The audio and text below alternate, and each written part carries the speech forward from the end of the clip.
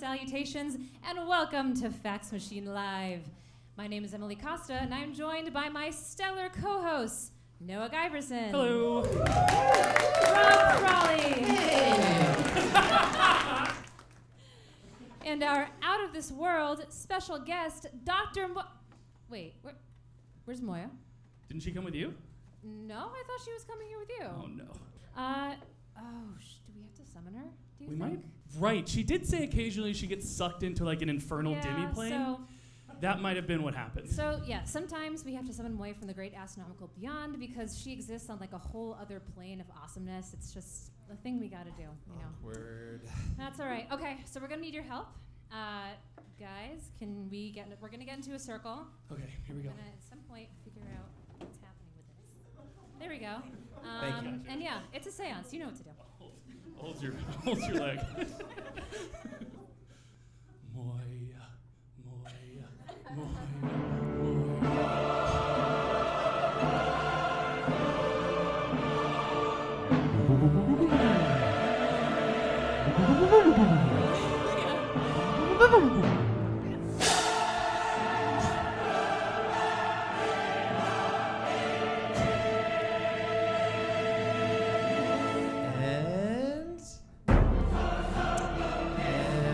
I got something.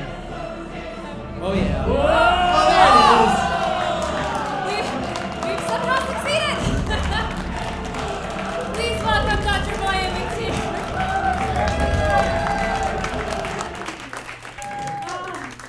I'm impressed that summoning worked. It only has like an 80% success rate. Oh.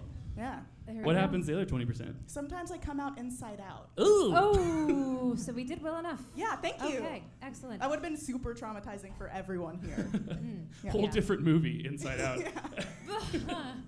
Yeah, we're looking for a scary show, but not in that particular way. So, Moya, oh my gosh, thank you so much for joining us. We're so excited to have you. So Moya has an astrophysics PhD from Columbia. You're a folklorist. You run an awesome podcast and caveat show called Exolore, where you build fictional worlds informed by real facts and science. You're writing a book. You're a Fax Machine alumna. I mean, I had to write all this down because I could not keep track of it otherwise. I You can't are keep track amazing. of it either. Thank you. I like how we're calling past guests alumna now. like they've really earned something with us. It's the Fax Machine School. That's it. There we go. Enrollment is open. So I was just wondering, straight from your brilliant science storytelling brain, what's a space fact that still blows your mind whenever you think about it? So we talk about the universe, but we don't often specify that we usually mean the observable universe. So the universe is only like 13.8 billion years old. It's super young. And that means that there isn't enough time. There hasn't been enough time for light that's more than like 14 billion light years away to reach us. So there is this whole part of the universe that we have never seen. We never will see it. And that's just going to get bigger. Yeah. Eventually it's going to get to the point, if it isn't already at the point, where we only can see like a small fraction of the universe. And that is sometimes hard to wrap my head around. So tonight, in the Umbra of All Hallows Eve, we are swapping the spookiest space stories and confronting the most frightening facts of the final frontier in a show we're calling Dark Matters. After we complete our oratorical orbit, wherein each of my co-hosts will share an extraterrestrial tale, we'll conclude our voyage with a pub-style trivia quiz loosely inspired by the theme. And with that, Rob, you have permission to launch. So, this week, I'm going to be recalling a terrifying tale from the deepest depths of space about the unfathomable power of an energy vampire. Yeah, so we'll get to that. But in order to get there, I want to start with something slightly more familiar. Is anyone here familiar with a brave astronaut named Buzz? Yeah. Who is it? Yeah, that's right. Who said Aldrin, you nerd? It's Lightyear. Buzz Lightyear. He's a hero. He's an action figure. We met him in the 90s as part of the Toy Story franchise. This guy right here. He's a space ranger, friend of Woody, nemesis of Emperor Zurg, sworn enemy of the Galactic Alliance. He's a child's plaything! Okay. But most of all, we know him from this franchise, right? He is a toy in Toy Story. They had 4 movies. Did you know about the 4th one? It happened. I cried. And in reality, in the Pixar cinematic universe, in this universe, he's based on a television show. In that world, Andy watches the Buzz Lightyear show, and that's why there are action figures. And it's a pretty interesting show that we're never really introduced to, except in Toy Story 2, there's a whole store shelf of Buzz Lightyears, and we meet Emperor Zurg, his enemy, and they have this kind of epic combat. And this is the first time we kind of get the backstory about what's going on. Who is Buzz Lightyear? What's his dark, gritty past? In an elevator shaft, very Die Hard. I really liked it. So we meet Emperor Zurg. We learn a little bit about why they are enemies and what Star Command is. And this was in 1999. Now, I distinctly remember as a child coming home from swim practice, flipping on the TV, and there was for years this show called Buzz Lightyear of Star Command. It was an animated show that told the story. It was the show from the movie. It was the show within a movie that we actually got to participate in. And I just came home and enjoyed it so much before I went to bed. And my memories are strong, and they fill me with joy, and they are largely incorrect. So here's what really happened. First, Disney did create a movie, and it was called Buzz Lightyear of Star Command, The Adventure Begins, starring Tim Allen, the voice from the movie. And this was it, and it was like the launch into this universe. And after that, they did, in October of 2000, begin the series, Buzz Lightyear of Star Command. And they had 62 episodes. But they released one a day, and it ended in January of 2021. And so this show was on for 4 months, and at this point in my life, I hadn't begun swimming, so I did not come home from swim practice to watch it. When did it end? January of 2001. You said 2021. 2021. I was like, wait. Oh. Yeah, no, I probably binged it this year and forgot. But so yeah, it was on for 3 months on UPN and ABC, and just wasn't what I thought it was. But luckily, upon further research, most of the plot lines I remembered were still there. And also, I'll point out, this show right here, won a Daytime Emmy Award. Wow. Yeah. So it wasn't that bad. But so this was the show, 62 episodes about Star Command, right? Going out, saving worlds, being a hero, flying spaceships, and starting to meet this universe of Buzz Lightyear. So the reason we've taken this walk is because there's a brilliant literary and engineering reference that I am obligated to tell you about from this show on our Dark Matters episode of Fax Machine. So Emperor Zurg, being an evil warlord, kind of business tycoon-y guy, he creates this device that will suck energy, that will steal it from Star Command, incapacitate them, get them out of the way so he can take over the galaxy. This whole thing. He makes this evil robot, voiced by Craig Ferguson, an interesting and very dated choice. And it's going to sneak into Star Command. And this device had the designation serial number S4A2. That's number S4A2. That's no S4A2. That's NOS4A2. That's NOS4A2. So... A few people are loving this. I can hear them waking up. On the wavelength. Maybe if I just say it again. Yeah, that'd be good. One more time. So, One more time. So it's NOS4A2. So yeah, there we go. No, so this is the thing. This is a super deep cut as an 11-year-old. So I go to college, and one of my friends is like, oh, for Halloween, I'm going to do some like NOS4A2 inspired like costume. And I was like, you watched the Buzz Lightyear show? Not the case. If you're like me until like college, NOS4A2 was a film you probably didn't hear about. It came out in 1922. It was a silent German movie that was a cheap knockoff Dracula. And that's not me being like critical. That's how they build it. It was like, did you like Dracula but didn't want to pay for the book? Like, come to this cheap knockoff movie. And it was a hit. People enjoyed it at the time in the 20s. It was problematic for many reasons in 1920s Germany we won't get into. But like, what happened was a judge was called, they sued. Basically, the Bram Stoker's family said, you ripped this off Dracula. And they were like, yeah. And so they had to pay the family and destroy all copies of the film. So the few surviving copies became an absolute cult classic. And that's why it's such a big deal. And so Werner Herzog in the 70s, 1979, he remade it, drew more heavily on Dracula, but kind of kept the name and the myth alive.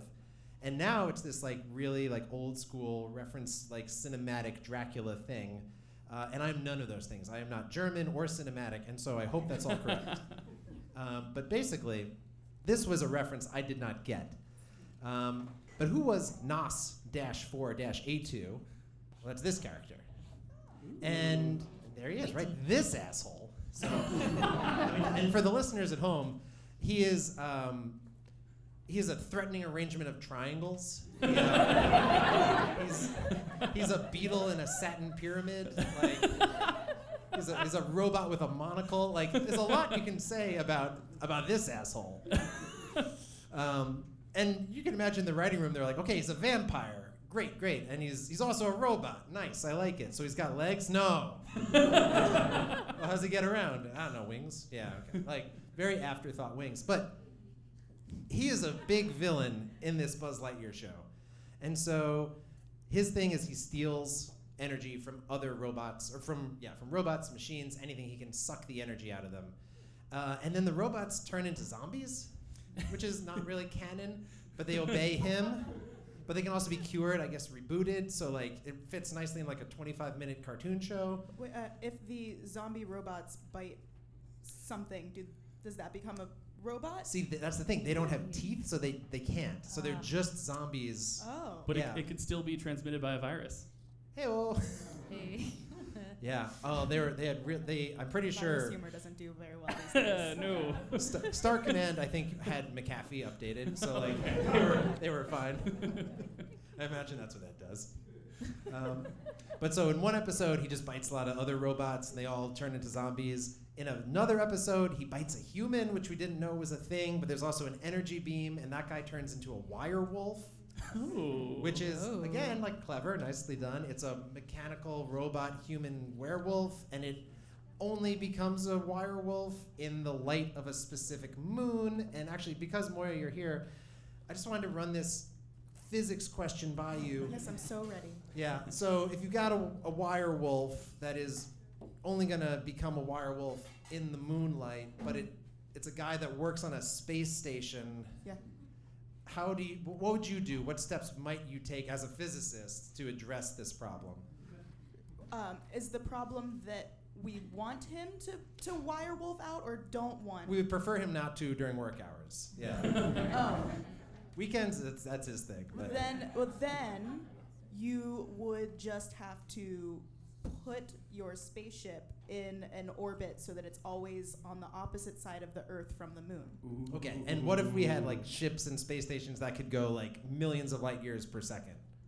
Would this be just a problem? Get it away from the moon? Yeah, right? you can do that. This seems like an easy problem to fix. But I mean, if it's just like based on the specific pattern of photons that you get from reflecting our sun's light off of our moon, there are enough solar systems, stellar systems out in the universe, observable or not, that they would happen upon another moon that gave you that specific pattern of photons. Nice. So also identifying that moonlight is just reflected starlight. Yes. Yeah. So lots of ways I think around this panel. Do we have any other like? I was gonna say the same, basically. Same, yeah. Moonlight, etc. Yeah. Yeah, we have a quorum over here. So the astronomers and astrophysicists at the Disney daytime TV studios, they blew up the planet. They That's thought one way to do it. that would solve it, right? So there's that. But then the moon rocks, which are not luminous, also turn him into a wire wolf in a future episode.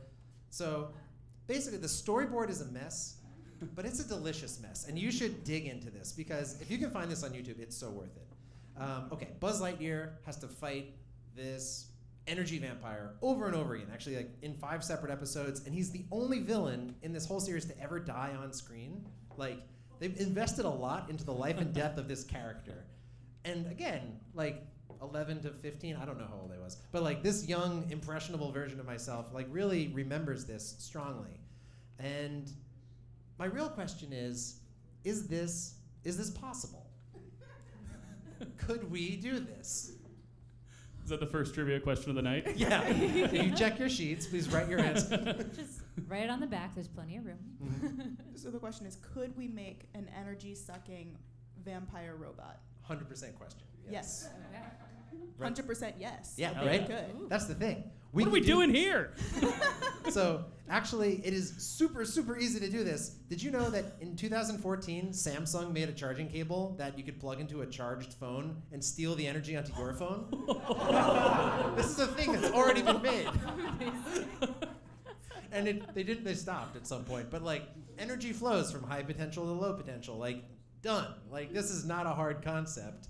Making it sentient or like pretty or triangles, that's probably harder. But like, yeah, so I'm just not thinking big enough. But you know who is thinking big enough? Samsung. I've heard yeah, Samsung, very nice. A few other good answers from the audience. But no, I'm thinking of Dan Hooper. Yeah, that guy, you know him? The astronomer who studies gyrochronology? Yes. So Dan Hooper is the Really? yeah. This is Oh, crazy. nice. Okay, cool. Okay, Chef's so I thought you might, but I didn't know that you would like target and nail him perfectly. Oh, this is for sure. This is Dan Hooper, Yeah. the senior scientist at Fermi This Labs is Dan Hooper, the triangles? and the astrophysicist from the University of Chicago. Are we friends with Dan Hooper, or do we not want to talk about Dan Hooper? No, Dan Hooper's nice. He's a great guy. He wrote this paper. Sorry, Dan. So he said life versus dark energy, how an advanced civilization could resist the accelerating expansion of the universe. And in this paper, he lays out a couple of theories, one of which is we should go out to stars and steal their energy. This is thinking big. This is Dan Hooper energy that we got right here. And the whole premise of it is, like stars are like really good at making energy, and he doesn't want to like power a microwave or like take over like Star Command. He wants to like preserve life in your solar system as long as possible. So go to a faraway star, steal its energy, and then he proposes turn it back on the star and push it against the expansion of the universe so it stays close to your solar system, so that in the eventual heat death of your solar system, you've still got a star hanging around while everything else is gone. And I think he actually says, and sorry, this is the most technical line. We argue that in order to maximize its access to usable energy, a sufficiently advanced civilization would choose to expand rapidly outward, building Dyson spheres or similar structures around encountered stars, and use the energy that is harnessed to accelerate those stars away from the approaching horizon and toward the center of civilization. Oh, sorry, Dan. Spot That's on. what it sounds like, right? Didn't And know the so- show was a roast, but okay. If you're watching, because now I guess it's possible, I apologize, Dr. Hooper, and I love your work. He's in the chat right now with the live stream, just going ape shit. It's like, what the hell, Rob? But, okay, in closing, I think about how alien races and their billionaires are flying out to these faraway stars to construct their fancy Dyson spheres, which is a thing that I'm going to just say and not explain. Sorry. And they're gonna like go out and do this and steal energy from stars to combat the heat death of their solar system. And my only thought is, I'd really rather be thinking about like a Scottish robotic Dracula goofing around with robots on a Saturday morning cartoon show, because that's not a bummer. So thank you, Dan Hooper, for your contributions to science, but the only energy that's going to be stolen is going to be through the fangs of Nosferatu out of XR, the cutest little robot in the Buzz Lightyear series. And in closing, just because you're an energy vampire doesn't mean you have to suck.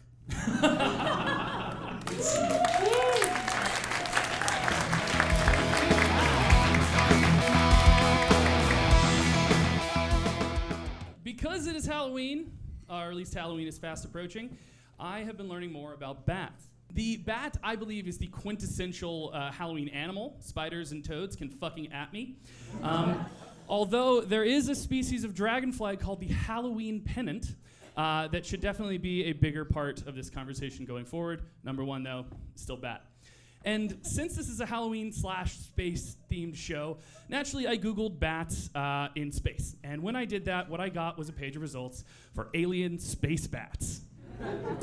And it turns out that alien space bats are not just bats from another planet. It is a trope within science fiction in which writers who want to create an impossibly unrealistic alternate history do so by invoking an impossibly unrealistic intervention, such as alien space bats. Alien space bats might land on Earth and start bossing everyone around, and that's why the Lincoln Memorial now has a bat in it, right?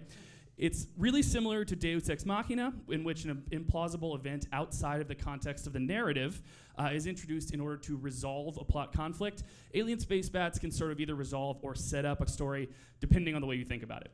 But if you scroll to the next page, past the alien space bats, you'll get to some really cool general facts about bats. For example, I learned that the order of mammals that contain bats is called Chiroptera, from the Greek for hand wing.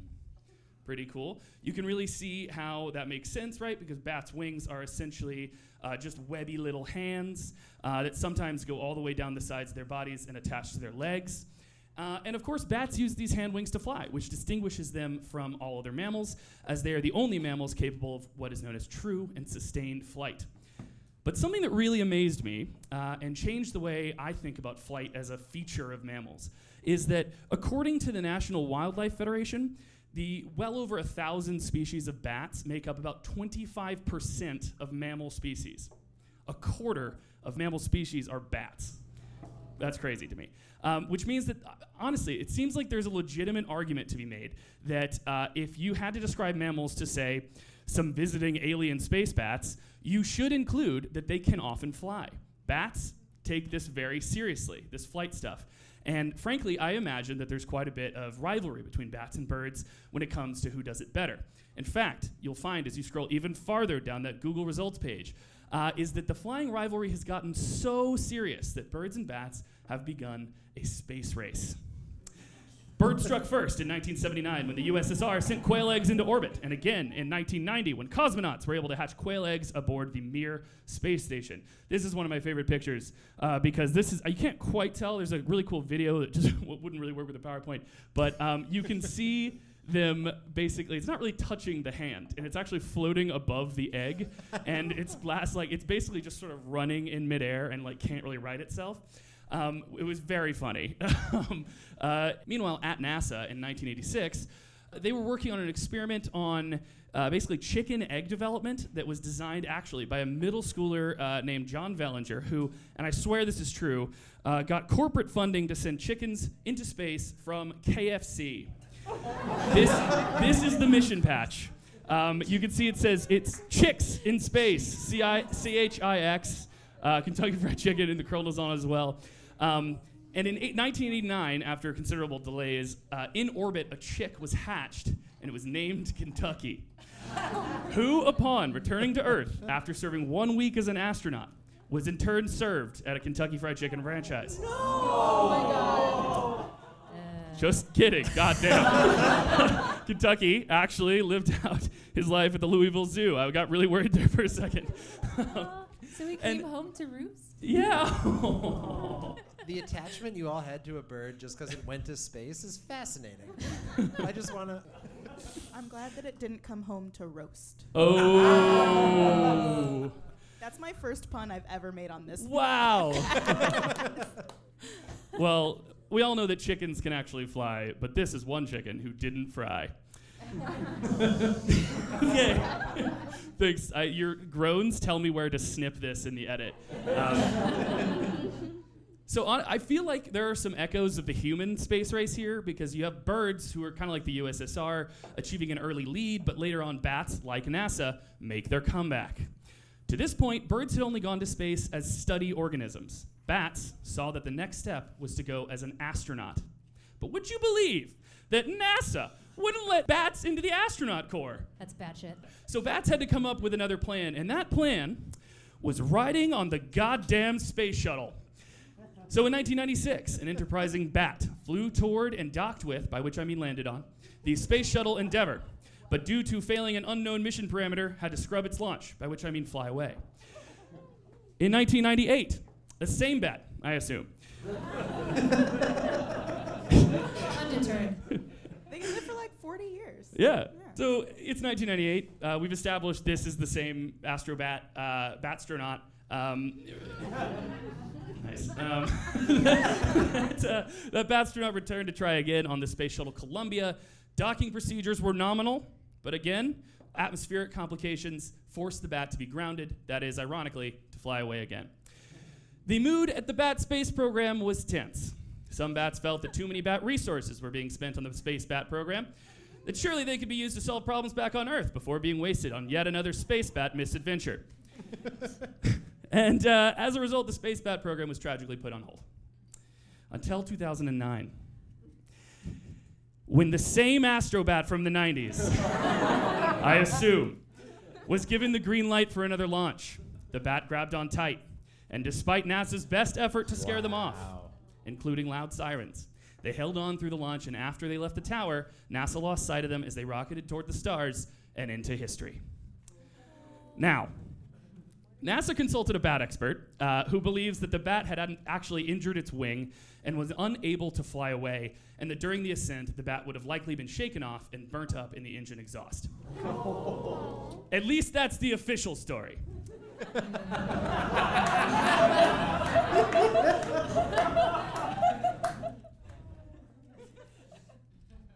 Fast forward to 2020.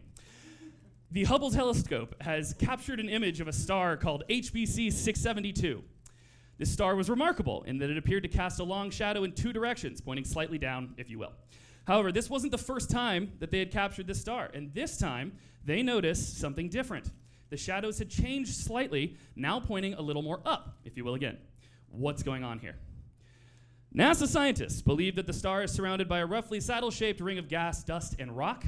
And as the saddle rotates, it's really more of a Pringle. As the Pringle rotates, it changes the shape of the shadow that is cast by the star's light. So now we have a 404-day image, sort of time lapse of this star. And it looks something like this. And due to the appearance of flapping wings, NASA nicknamed HBC 672 Bat Shadow. At least that's the official story. Now look, I know the odds are grim.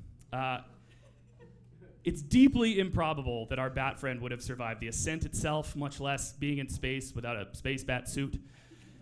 But I believe our friend is out there, sending us a beacon, like a cosmic bat signal, telling us they're okay and that they'll come home as soon as they can.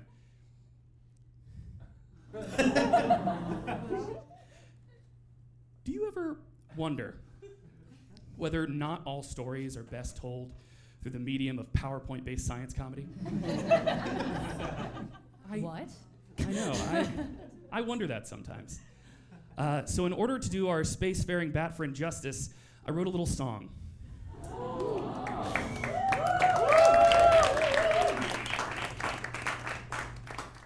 So, 1 second.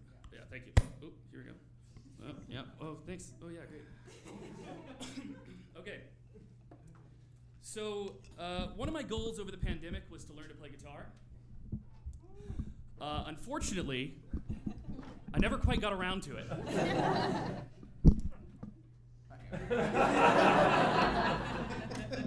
Just gonna, yeah. Huh? Just make this a little easier there.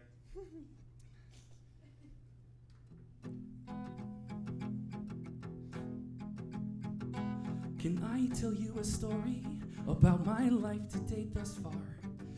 A life spent chasing glory and how I sought to touch the stars. They said I'm just a bat, they called me a bat influence. The world is not so bad that you have to seek out space. But I'm not satisfied to just flap up in the sky. Somehow it never seemed enough to merely fly.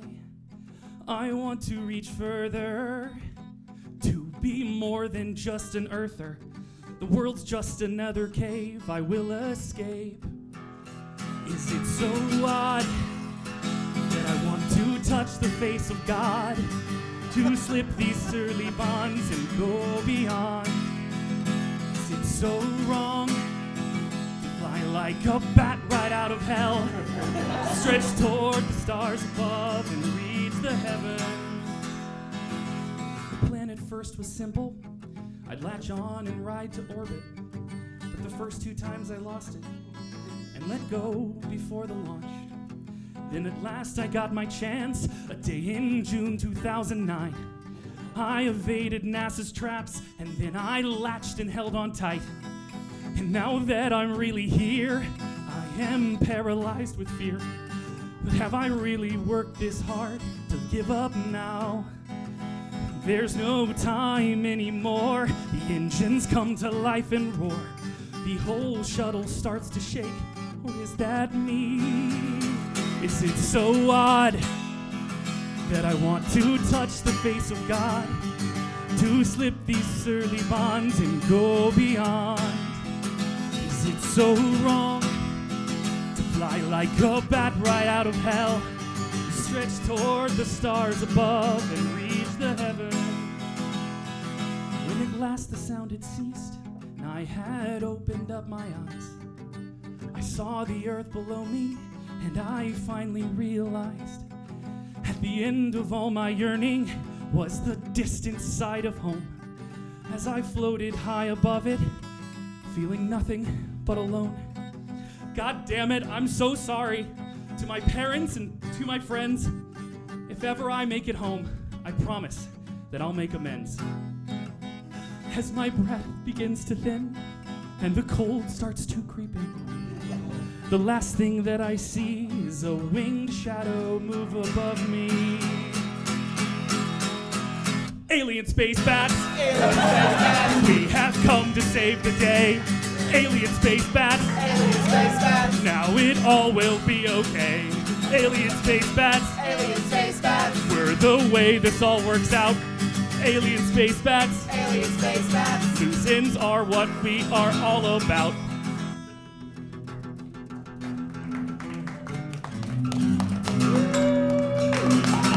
Alien space bats, alien space bats, they're the answers to our woes. Alien space bats, alien space bats, that's just how the story goes. Alien space bats, alien space bats, criticize our ending. Alien space bats, alien space bats, no matter how it is world bending. The question you were left with is, did this really happen? Am I frozen up in space or living happily in Austin? All I'll say is that they're out there leaving breadcrumbs in the stars. So if you dream of getting off Terra, you may meet Space Chiroptera. Alien space bats, alien space bats, alien space bats, alien space bats, alien space bats, alien space bats, alien space bats.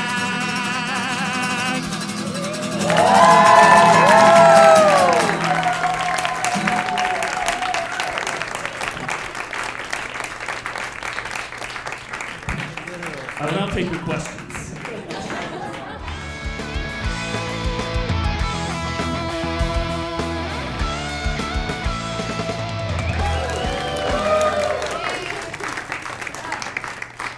Thank you. I am so upset that people listening to the podcast can't see my amazing outfit. Thank you, Andre. Woo! This is all because of you. So this is Dark Matters. We are talking about spooky space facts. So obviously, the first thing that came into my head was, I wonder if there are any haunted observatories. So I Googled haunted observatories, and I did find some stuff. So today, I'm telling you that I learned this week about Perkins Observatory and the haunting that happens there. Thank you for the sound effects in the audience. Hiram Mills Perkins Now you're pandering. was born in Ohio in 1833. It's already spooky. He was born in Ohio in 1833. He moved around a little bit. His parents eventually owned a pig farm, or started a pig farm, and he grew up to be a mathematician and astronomer working at Ohio Wesleyan University. In the 1860s, when the Civil War broke out, by this point he was a professor, he was the chair of the math department, big nerd energy there.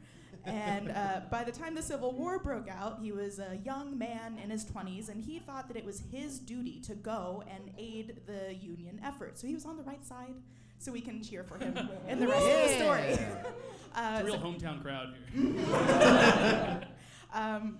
So he went to go sign up for the war effort, but Hiram Perkins was a 6'4" man who weighed 97 pounds.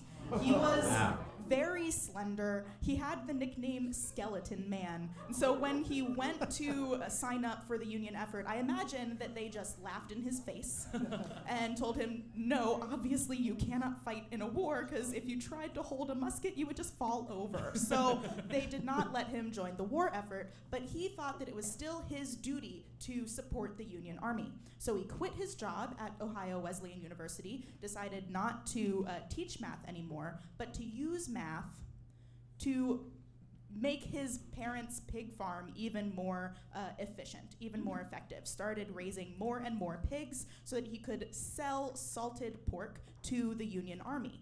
And this made him super rich, because when you are selling things to the army during times of war, you make mega bucks. And at the end of the Civil War, he was, in today's standards, a multimillionaire. Okay, so Hiram Perkins is now a multimillionaire living in Ohio after not fighting in the Civil War. And he is a devout Methodist. He believes that it is fundamentally wrong to profit from wartime. So he decides to give his money away and to spend it on noble pursuits. So he spends much of his own money. At the time, it was something like $250,000, which in today's money is like over $1 million, on building the Student Observatory. At the time, it wasn't called that, but he used it to teach. He was teaching astronomy, he was teaching math, he was educating the youths. This man is just a good person. So he forms this student observatory, teaches at Ohio Wesleyan until 1907 when he retires. And you can do the math to figure out how old he was. At the time, he still had a lot of money. I guess he was saving it for his children's inheritance or his sister's inheritance, maybe. But he had no children. He married but had no children. His sister also had no children and died before he did. So at the end of his life, he realized, oh, I still have all this war money and I don't want to die with it. So I'm going to give more of my money to the university. And he did. He gave money to the university and sought out other funding sources so that he could build a better observatory, one that could actually be used to do research instead of teaching. They started building that university in 1920-something. 1924, yes, which was just before he died. So he saw them break ground on... Yeah. Did I say break ground? Oh, yeah. You did. Okay, they saw him break ground on this observatory, and he unfortunately died before it was completed in 1931. So he didn't get to see this observatory come to fruition and actually be used for the research that he wanted to help fund. Later, after he died, much later, this observatory was actually a very impressive one. In 1931, when it opened, it was furnished with a 69-inch telescope. At the time, it was the third largest telescope in the entire world and the biggest single mirror in all of the United States. 69 inches is quite large for an Nice. Okay, thank you. I mean, someone had to. Yeah. They did. They did. It was an interesting time, right? Because it was right after multiple wars. It was right after wars in Europe, and a lot of the glass-making factories had been destroyed. And so there weren't many places where you could get giant smooth mirrors made. So they had to go to some government organization, the Bureau of Standards and Measurement, and have them make this giant-ass mirror. So this was an impressive observatory. Later on, after going through many ownership phases, it was started at Ohio Wesleyan University, went to Ohio State University. The telescope itself eventually made its way to Flagstaff, Arizona, and then made its way back to Ohio Wesleyan University. It's a whole journey. But it was a very impressive telescope, but wasn't really good for research because Ohio has terrible weather. It's a very low elevation, and it's right next to a bunch of cities where people light things, and then you can't see the sky, which is why the telescope was taken to Flagstaff, Arizona. But you know what kind of telescope doesn't care about light pollution? Radio telescopes! Woo! Yes. smart crowd. Yeah. So they built a radio telescope at the Perkins Observatory, and it was nicknamed the Big Ear Telescope. This thing was bigger than multiple football fields put together. I actually use this sometimes in talks about telescopes where I play a game called Telescope or Not. And most people don't look at this and think it's a telescope because it's just a big flat sheet on the ground with wires sticking up out of it on the sides, for those of you who are listening to the podcast. The Big Ear Telescope is a big deal in astronomy. It was responsible for detecting the WOW signal in 1977.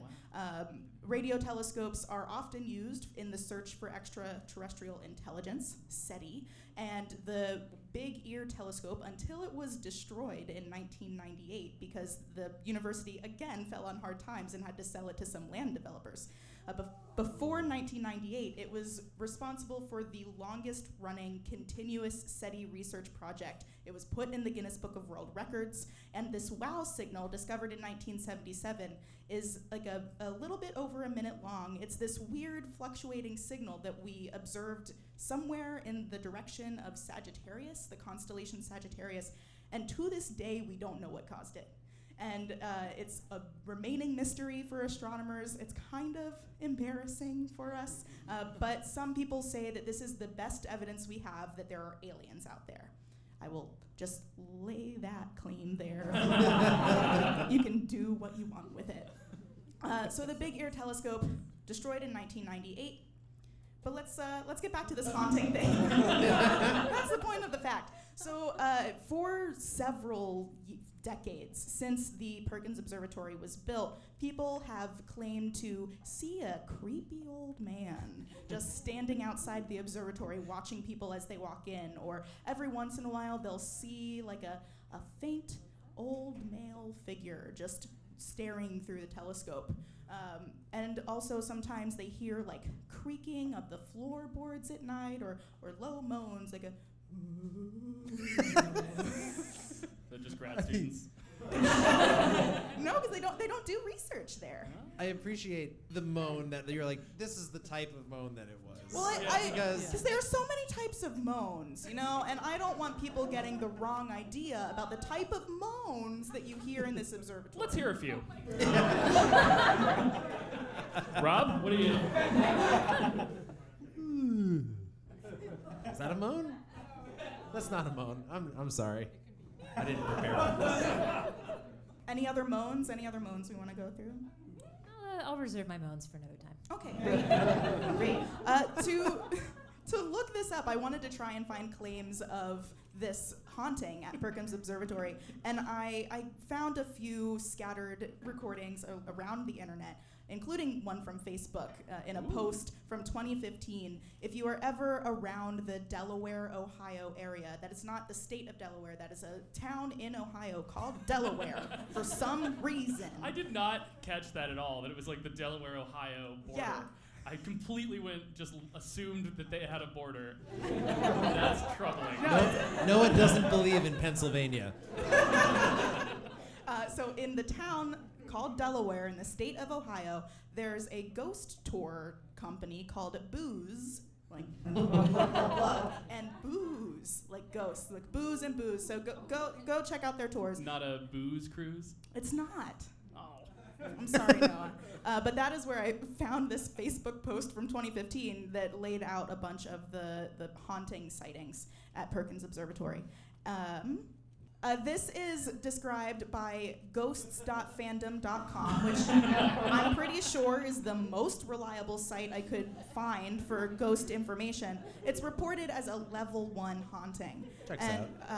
This means that it only has unexplained sounds and or shadows. So not a very scary haunting, which is good, right? There are lots of different types of ghosts, and the type of ghost you are, this is science, depends on on a few different things. So maybe you're a ghost because you just have some unfinished business. Maybe you're a ghost because you died a super tragic or sudden death, and that tends to be like a scarier ghost. Maybe you're a ghost because you have like revenge plans. You know, like there are lots of different types of ghosts, which is why ghosts.fandom.com has 5 levels of hauntings, and like level 5 is like, oh, you're about to be possessed or blood is coming down the walls, like get the fuck out of this building.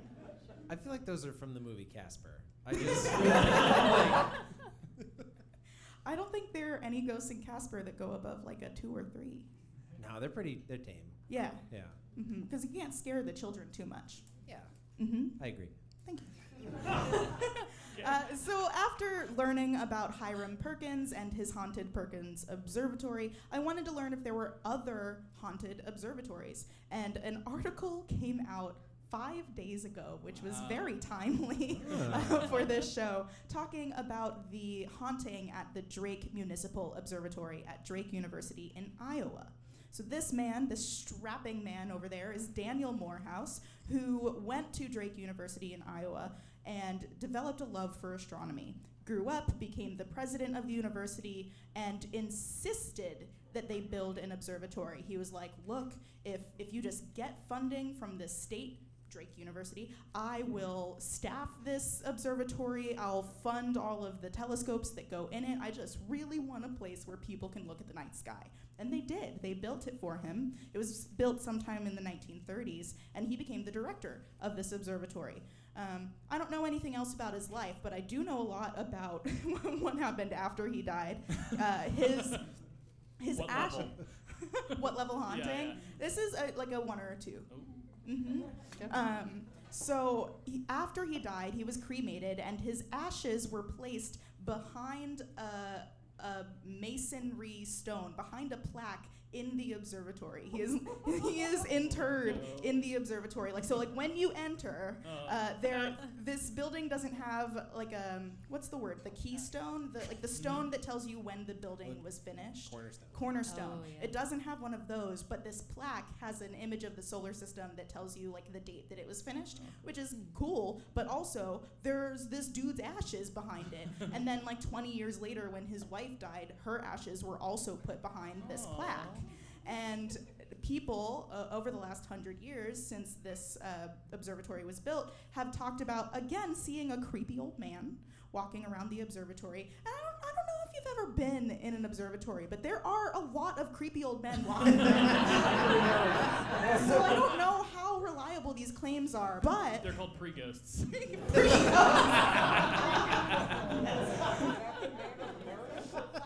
So people claim to see creepy old men. Even the director of the Drake Municipal Observatory, who is, like a PhD astronomer, has talked about how one night when he was in the observatory, this was a cold winter, it was like a February night in Iowa, and he was the only person in the observatory, and he heard the door open, and he felt a rush of wind, and it was cold. It went through his body and gave him shivers. Then he went out the door. He checked if there were any footsteps in the snow, and there weren't. It was just him. So that's a PhD astronomer thinking that he had a ghost encounter. So thank you, Daniel Morehouse, for haunting yet more observatories. I couldn't find any other claims of actual haunted observatories, but I did find this book that was published just this past June or last June by David Lee Summers called Astronomer's Crypt. He is an astronomer, and he wrote this horror book, so if you like scary stuff, check that out. And if you yourself Google haunted observatories, you will probably come across this book by Richard Baum called The Haunted Observatory.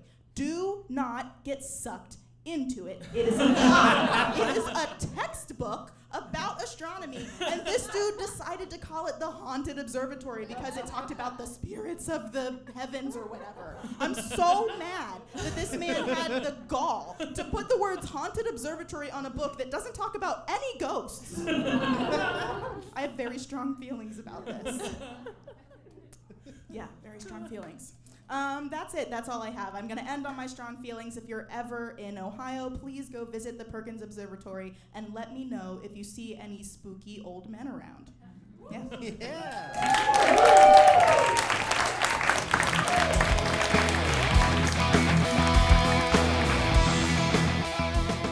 All right, folks. So we have now reached the last phase of our journey, which is...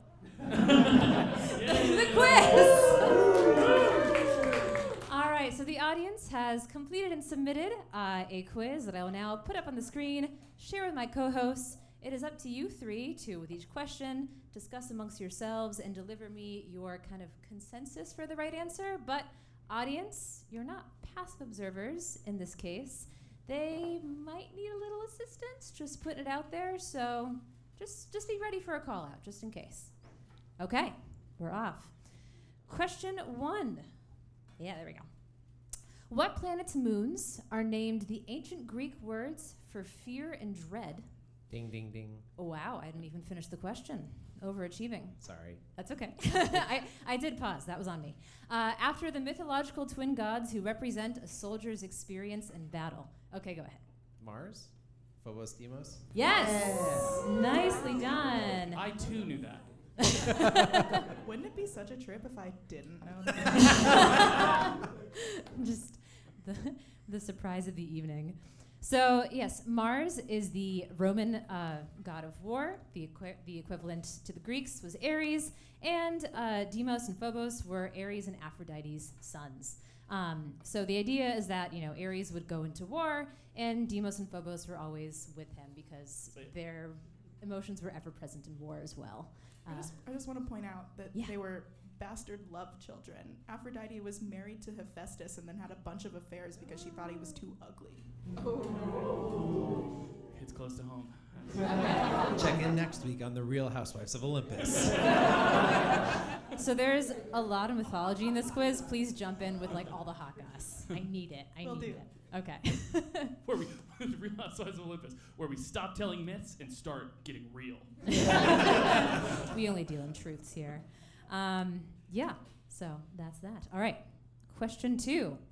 So in the calendar, cross-quarter dates are the days that fall midway between an equinox and a solstice. What is the closest cross-quarter date to today? It's October 27th.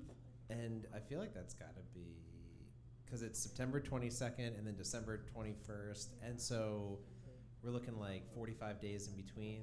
So I'll point out a tidbit that was mentioned to the audience in their papers, but not to you. The theme of the quiz is the sort of intersection between Halloween lore and astronomy. Could it just be Halloween? Yeah. Like the Yeah, 31st? Is Let's it do it. Halloween? It's Halloween! Nicely done, folks. Save me the math. We did it! Yes! So yeah, there are 4 cross-quarter dates throughout the year, and each one is a minor holiday. So Halloween, Groundhog Day is one, May Day is one, and Lammas Day, which I don't think is celebrated anymore, but it's also Loaf Mass Day, and let me tell you, I celebrate that every day because bread is delicious.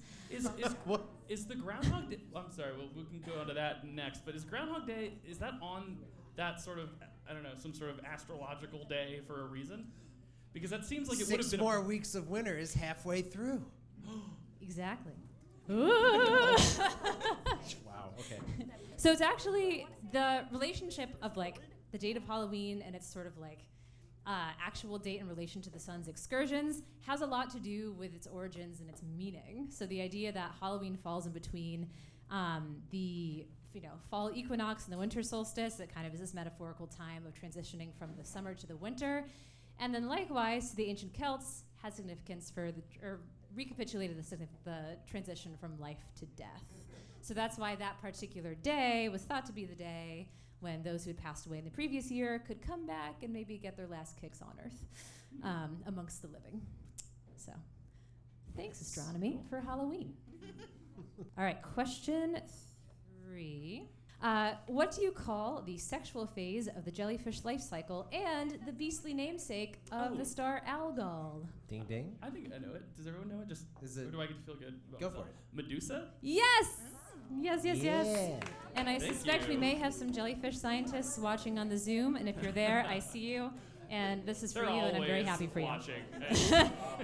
They're always sensing. So, yes, so Algol, also known as the demon star, is in the constellation Perseus, and it comes from the Arabic word for ghoul, and it's so named because Perseus was the guy who slayed the Gorgon Medusa by slicing off its head. And in the constellation, Algol is the star that represents the severed head of Medusa that Perseus is holding. So Sick. there you go. Algol is a variable star, meaning that it looks brighter in the sky sometimes than others. which also fed into its lore of just being like an unlucky star to a lot of ancient civilizations. And in fact, I read that medieval Arabic commanders tried to make sure that no important battles were happening when the star was dim. So basically, the Mercury in retrograde of antiquity is my analogy to it. Question 4. So long before lending his name to a Milky Way surveying space telescope, who paused his astronomical studies to prevent his mom's execution for witchcraft? Ooh. Yeah. So I realize that This was is tricky, but the focus is This is Milk- history stuff. I wouldn't. this is Yeah. well, space telescopes first. So I think Hubble's mom was not in trouble. No, Right. not I for think witchcraft. she's would- clear. I Not would for say witchcraft. Hubble Herschel. trouble. Herschel? Is Herschel's a telescope? Herschel is a telescope. Okay. But I don't know if their mom was a witch. Well, What like, about was- Kepler? Kepler is a telescope. Right, but is it old enough? Is Kepler old, like from long enough ago that his mother could have been accused of being a witch? Like, when did Kepler live? Yeah. Yeah, and what was Kepler The into? Enlightenment. Like, just curious.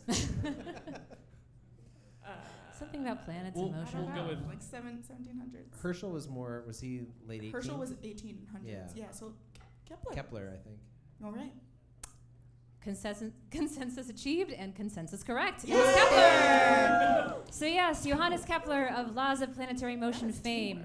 So basically, Kepler was excommunicated, and then he wrote a story where the narrator's mother consulted the demon to travel to space. And then his mom, Katerina, was accused of witchcraft and imprisoned. Oops, who could have seen that coming? So he actually moved his whole family to the town that she lived in to lead the defense in her trial, which they won, so she wasn't executed. But just to say, we think work-life balance is challenging nowadays. Imagine just like, shit, I gotta put everything down and run how my mom is being tried for witchcraft. Jesus Christ. Like I needed this today. Okay, question 5. Strong facial hair on Kepler. Which of the following is not a moon of Pluto? Charon, Triton, Hydra, Kerberos, or Styx? Gotta be Triton. Yeah, the others are underworld Yeah, references, it's Yeah. right? gotta be Triton. That's correct. Nice. And that's exactly what it was. So yeah, Triton is the largest moon of Neptune. Pluto is named for the Greek god of the underworld, and all of its moons are named for figures or elements associated with the Greek mythological underworld.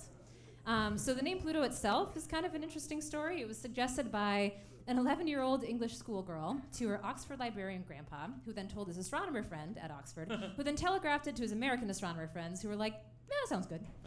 But it was ultimately chosen because of Percival Lowell. So he was the guy who built the Lowell Observatory where Pluto was discovered, even though he actually built it to look for proof of alien-made canals on Mars, which explains the old saying, shoot for Martian canals and you might end up discovering Pluto.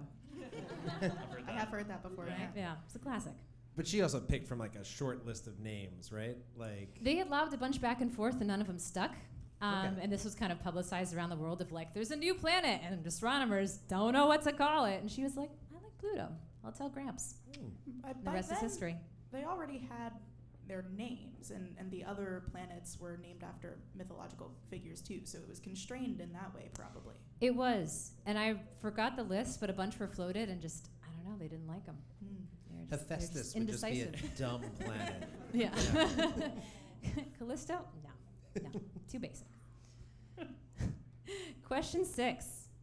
Pallas is the third largest asteroid in the solar system, the daughter of Poseidon, and the likeness on a bust in what famous poem about a pessimistic, uninvited guest?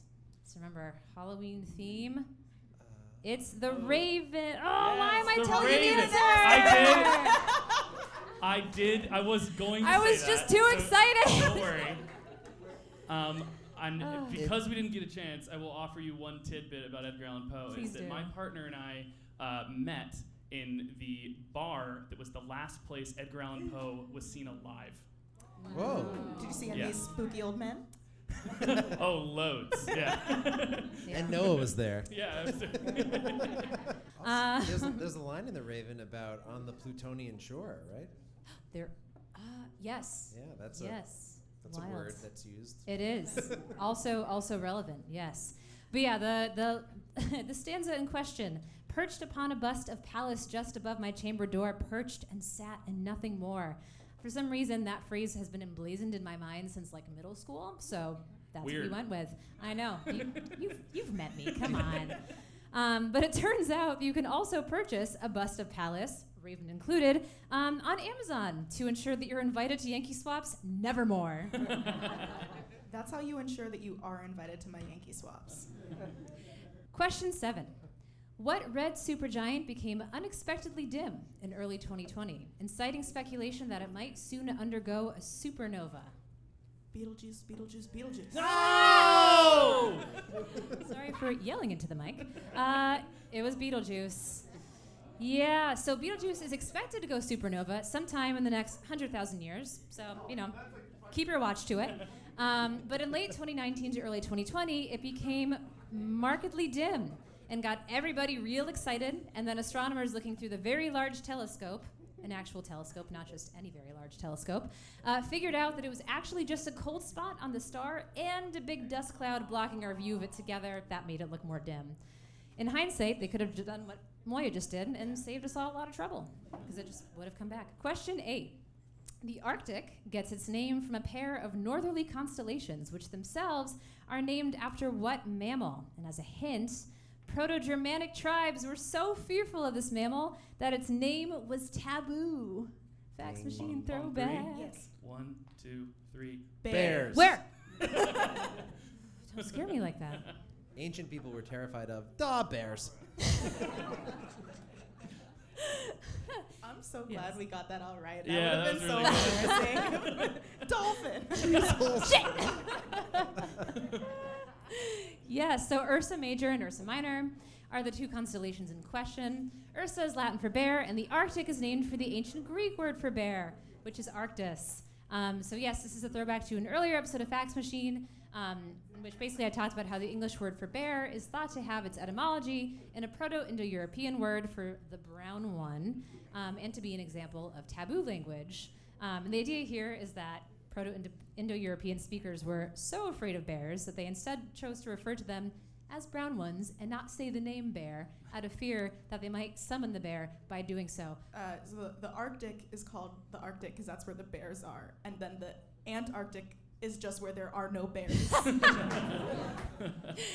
No bears. No bears.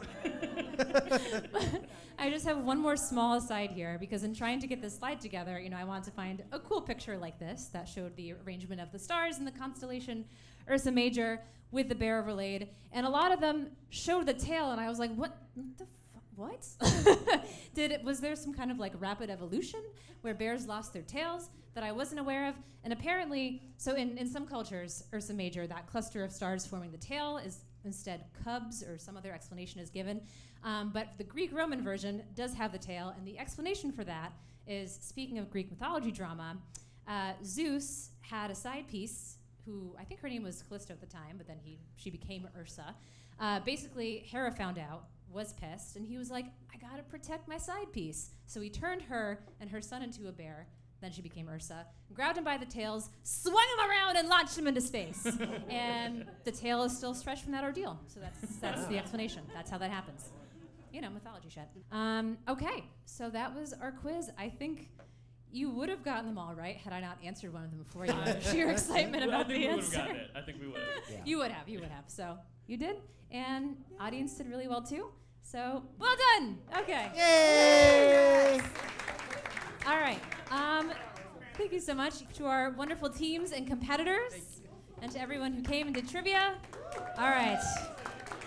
Yay! I'm gonna do a little outro for us here. So first of all, check out Exolore the podcast on exolorepod.com and wherever you listen to podcasts, and follow Moya on Twitter @GoAstroMo so you can get updates on her upcoming book and her very ridiculously cute cat Cosmo. I tweet a lot about Cosmo. He's so cute. And speaking of caveat shows, you should also dip into Science 101, produced by our very own Noah. And if you want to check out more content from Fax Machine, you can find us on Instagram and Twitter @FaxMachinePod, and on Facebook @FaxMachinePodcast. And with that, thank you to Moya, Caveat, all of you in the audience and at home on Zoom, also in the audience. That's all we've got, but if you still have energy and time, hang out. We'd like to meet you. We just want to hang. Just hang. Thanks, everyone.